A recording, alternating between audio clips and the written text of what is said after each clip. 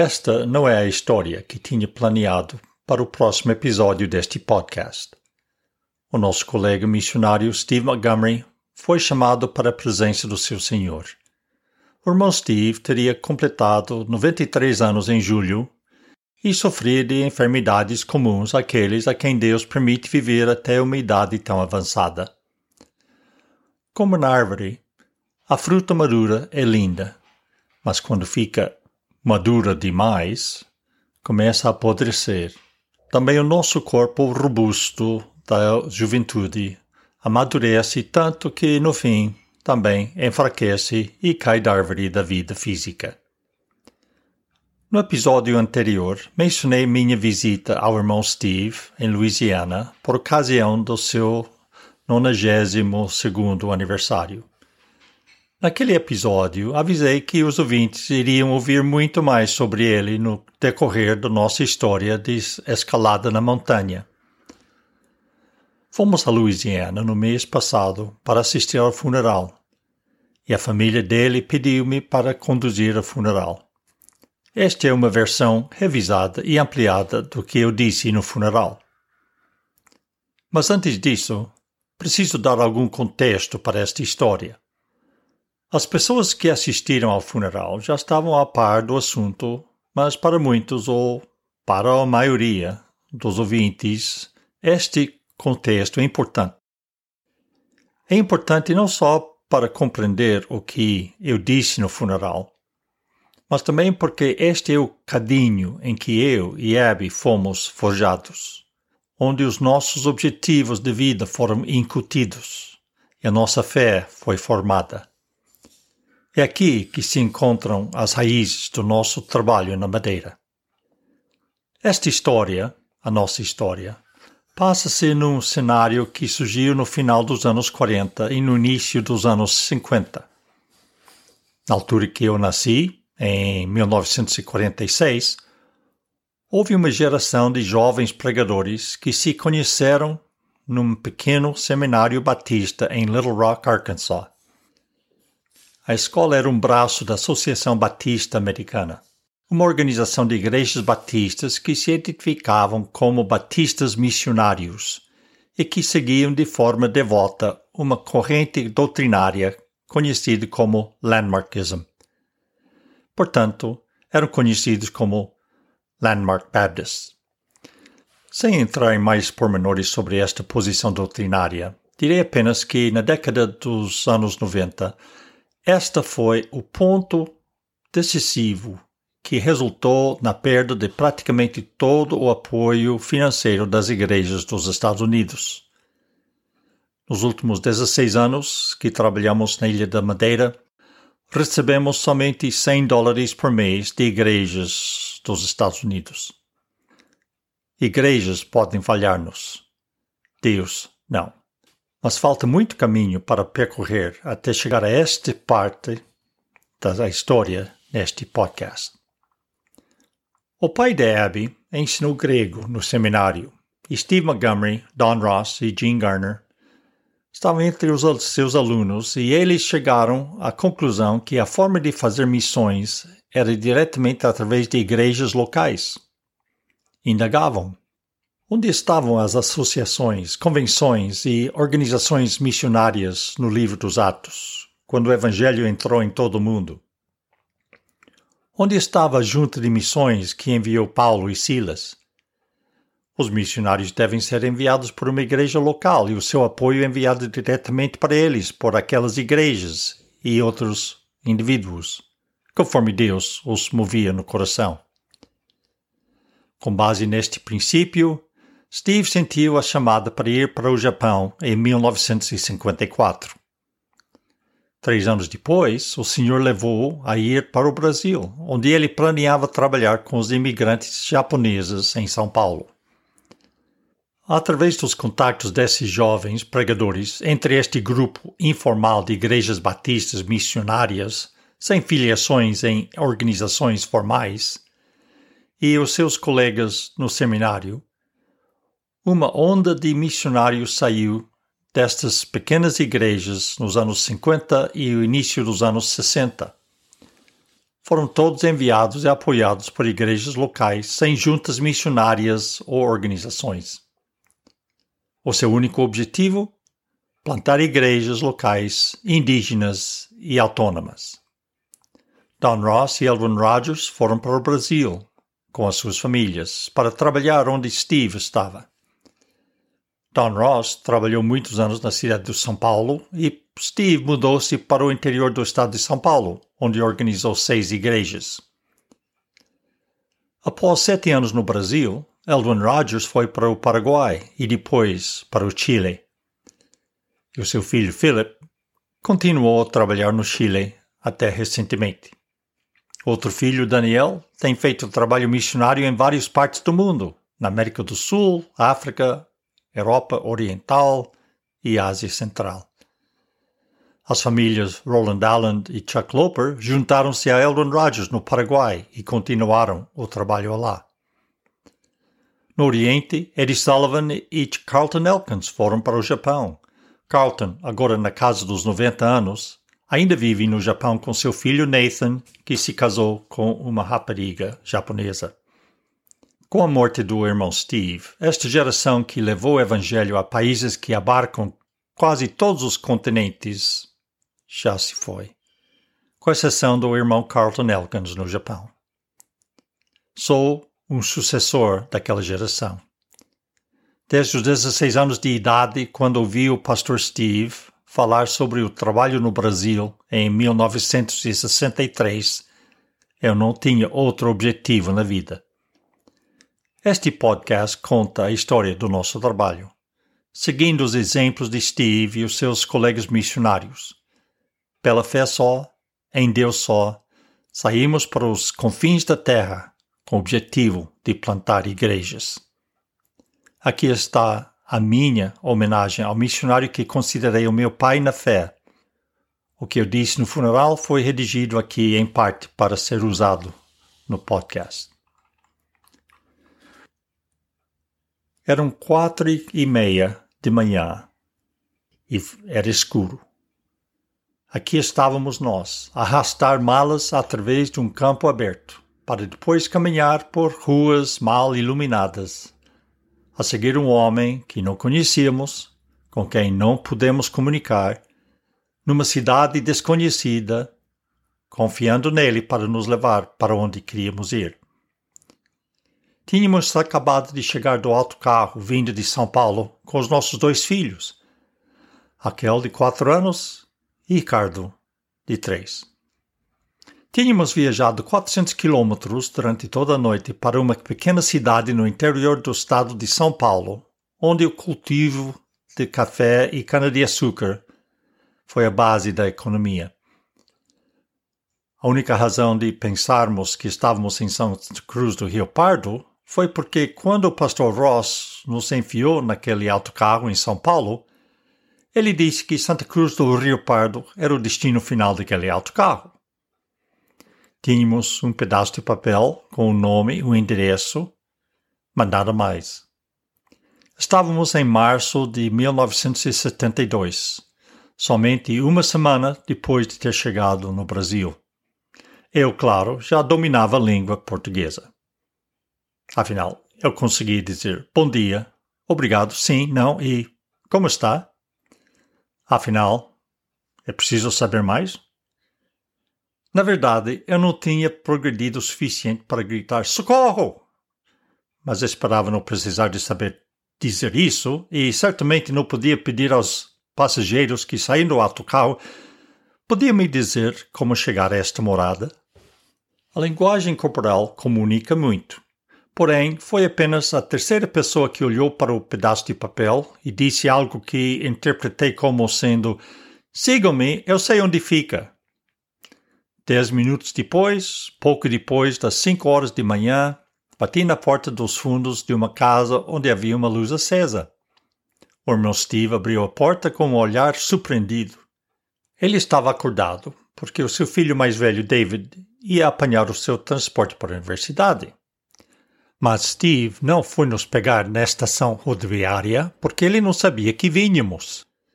Tínhamos passado a nossa primeira semana no Brasil com a família Ross, na cidade de São Paulo. Mas estávamos ansiosos para ver a casa que tinha sido reservada para nós ao lado dos Montgomerys, a 400 quilômetros de distância.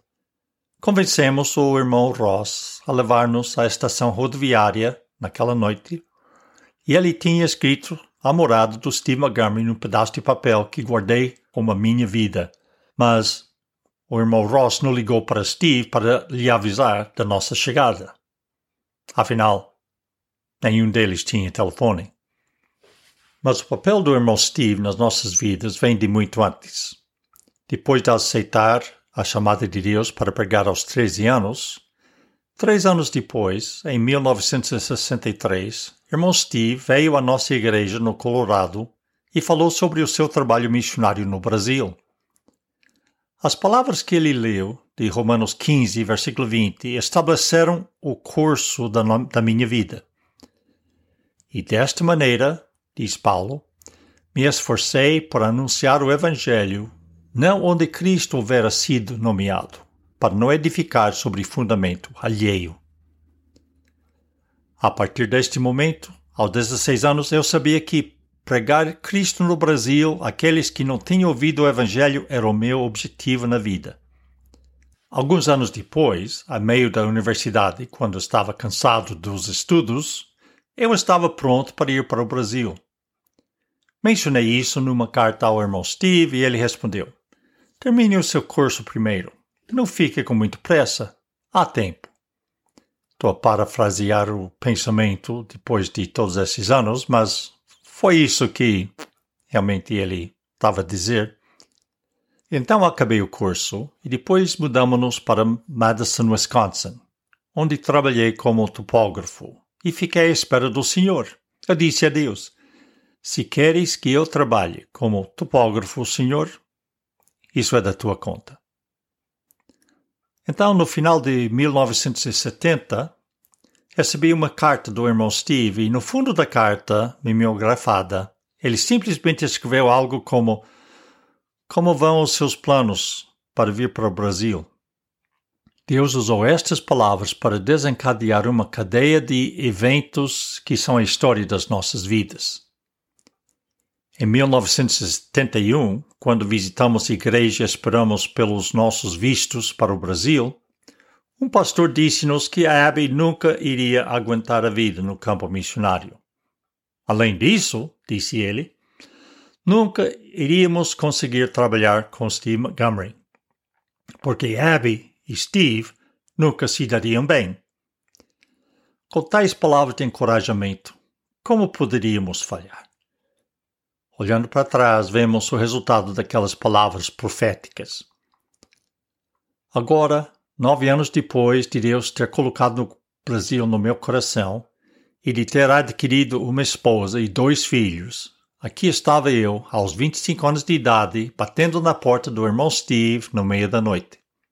E nos próximos 3 anos e 3 meses, Santa Cruz do Rio Pardo, São Paulo, foi a nossa casa. Durante o primeiro ano e meio, vivíamos na casa ao lado dos Montgomerys, os únicos contactos que tínhamos que falavam inglês. Mas é claro que os miúdos Montgomery logo ensinaram Raquel e Ricardo a falar português melhor do que inglês. Nunca andei na escola de línguas. Não foi preciso. Irmão Steve era o professor perfeito. Eu agarrei-me a cada palavra dele quando ele pregava. Cada terminação dos verbos, cada preposição. A minha cabeça parecia que ia estourar por ter tentado processar tanta informação. Mais tarde, eu ensinei inglês na Madeira durante 15 anos, mas o irmão Steve tinha o seu próprio método de ensino. Chamo-lhe o método SOS.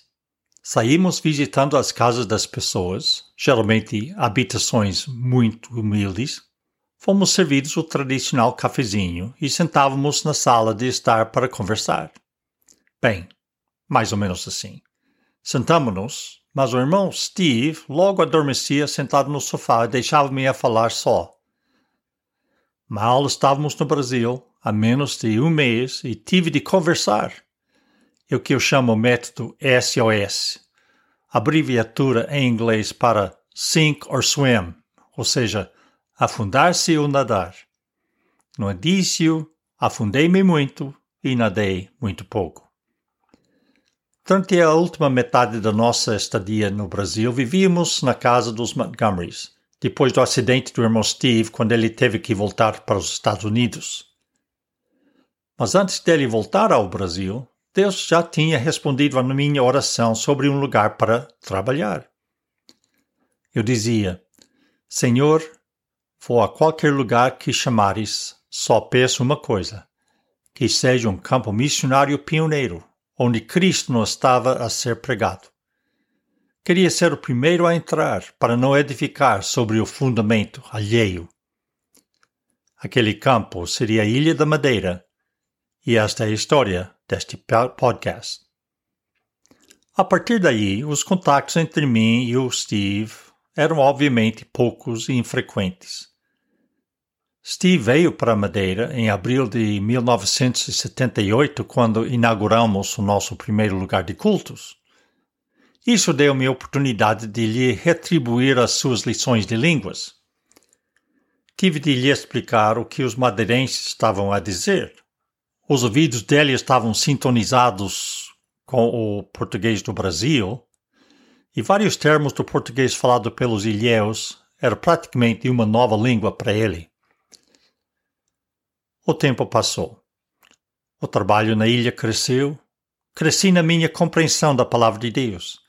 E no decorrer do tempo, eu e o irmão Steve não estávamos separados somente pelo Oceano Atlântico, mas a minha compreensão de certas escrituras amadureceu e imagino que, se eu e ele estivéssemos sentados a discutir a Bíblia, teríamos descoberto que as nossas posições sobre algumas questões doutrinárias divergiram.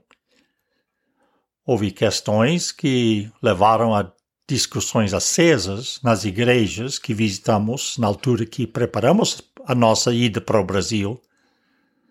Assuntos que não vale a pena levantar aqui, mas sobre essas questões nenhum de nós tinha mudado. Mas ao ler a palavra de Deus e ver Deus trabalhar na Madeira e experimentar o seu trabalho na minha vida, eu mudei. Mudei certas práticas na vida da igreja que sempre fui ensinado, e não podia defendê-las da Bíblia. Steve contava muitas vezes a história do casal de idosos que viajaram de carro naqueles tempos quando os carros ainda tinham assentos de banco integral na frente, em vez dos assentos separados como hoje. Enquanto se sentava à porta do passageiro, a mulher recordava: Querido, lembras-te quando sentamos-nos juntos? Sentado ao volante, o marido respondeu: Bem, eu não me mudei. Steve usou essa história para lembrar aos crentes que quando sentimos que Deus não é tão próximo de nós como Ele já foi, nós é que nos movemos. Deus continua sendo o mesmo. Quanto ao Steve e a mim, admito que eu mudei, mas não posso dizer até que ponto ele pode ter mudado ou não, quando durante esses anos todos, cada um de nós seguiu Deus por caminhos diferentes em diferentes lados do mundo. Depois de termos vivido 40 anos na Madeira, em 2016, o Senhor deixou bem claro que era a altura de entregar a obra aos irmãos locais. Eu tinha ido para Madeira com a visão de uma igreja em cada aldeia, mas rapidamente mudei essa oração para: Senhor, dá-me uma igreja autônoma, alicerçada na palavra, unida no amor e com uma visão para missões. E vou considerar isso minha missão concluída. Essa oração foi respondida e Deus trouxe-nos de volta a Harrison, Arkansas, onde compramos a casa e a propriedade dos pais da Abby. O nosso trabalho continua, é claro, mas num lugar e maneira diferentes. Tínhamos ido para a Madeira como estrangeiros e voltamos para os Estados Unidos como forasteiros. Tínhamos muito trabalho a fazer para nos reinstalar e havia um item na minha lista de desejos que ainda não conseguia realizar. Então, em julho passado, o filho do Steve, pastor Timóteo, disse-nos que ele ia para Louisiana para a celebração do 92º aniversário do seu pai. O timing de Deus, mais uma vez, foi evidente. Sem esperar um convite, decidimos ir à festa. Fomos lá e passamos uns dias, e durante esse tempo, eu e o irmão Steve sentamos-nos e conversamos pela primeira vez em quase 30 anos. Trocamos histórias das nossas respectivas andanças nos caminhos do Senhor. Steve contou histórias desde as suas primeiras memórias de infância até os seus primeiros tempos no Brasil. Histórias que ele nunca teve tempo ou ocasião para contar quando estávamos a trabalhar juntos no Brasil, onde os acontecimentos da vida nos carregaram com outras preocupações. Contei ao Steve como Deus trabalhou nas nossas vidas depois de deixarmos o Brasil. E enquanto conversávamos, percebi que estávamos em perfeita concordância. As nossas histórias foram separadas por gerações e continentes, mas havia um fio comum em todas elas. Eu e o pastor Steve tínhamos a mesma fé inabalável de que Deus supriria todas as nossas necessidades. O filho de Steve, Timóteo, mostrou-me uma carta que o pai escreveu em 1991, na qual resumiu a sua vida. Steve tinha feito uma profissão de fé quando tinha 12 anos, mas admitiu que não levou isso muito a sério.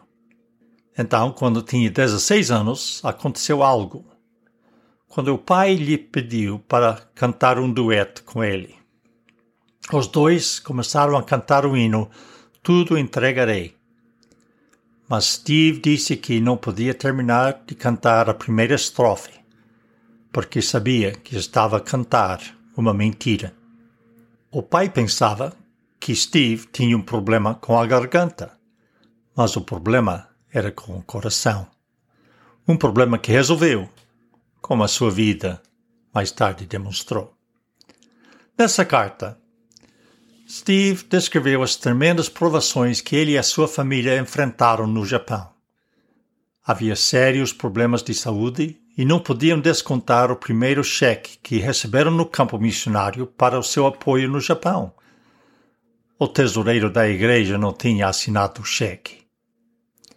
Ele escreveu: Ficamos reduzidos a nada durante vários dias. Agora posso ver o Senhor em tudo, mas na época era uma verdadeira provação. Aprendemos, mais uma vez, a não confiar nos correios, nem mesmo no próprio instrumento que Deus usa para continuar o seu trabalho, isto é, as suas próprias igrejas. Temos de confiar em Deus mesmo. Este é o Steve que sempre conheci. É o mesmo Steve com quem falei em julho passado. Não importa o quanto ou se algum de nós mudou as nossas opiniões sobre certos pontos de doutrina. Ambos partilhamos a visão ao longo da vida de plantar igrejas entre aqueles que não tinham ouvido, e implicitamente confiamos também apenas em Deus para suprir o que fosse necessário. Ambos experimentamos a magnífica, maravilhosa e, atrevo-me a dizer, milagrosa intervenção de Deus enquanto obedecíamos ao apelo do Senhor sobre as nossas vidas. Creio que estamos a testemunhar com o seu falecimento a passagem de uma geração que produziu missionários que foram para os campos mais distantes do mundo nos anos 50 e 60. As famílias dos Rosses, Rogers, Allens, na América do Sul, Sullivans e Elkins, no Japão, e o pastor Steve Montgomery foi fundamental nesses campos. para nós, os Potters, também quando Deus abriu uma porta na Ilha da Madeira, de onde a palavra foi e ainda vai para todos os países da Europa e além. Como representantes da próxima geração, eu sei que também passaremos. E peço a Deus para que deixemos para trás homens fiéis que passarão esta fé para outra geração. Mas quem sabe, talvez sejamos nós a geração que não passará de que Jesus falou. A geração que não passará até que todos os eventos profetizados por Jesus acerca da sua vinda sejam cumpridas. Nesses tempos conturbados, mais do que nunca, essa geração terá que viver pela mesma fé que uma vez por todas foi entregue aos santos. A fé pela qual Steve Montgomery viveu até o momento que entrou na presença do seu Senhor, onde a fé já não é necessária, pois os seus olhos agora veem o Senhor Jesus em pessoa. Obrigado, ouvintes. Desta vez é tudo. Volta para o próximo episódio, que eu intitulo A Importância de Enine. É o primeiro passo na conquista de qualquer montanha na vida.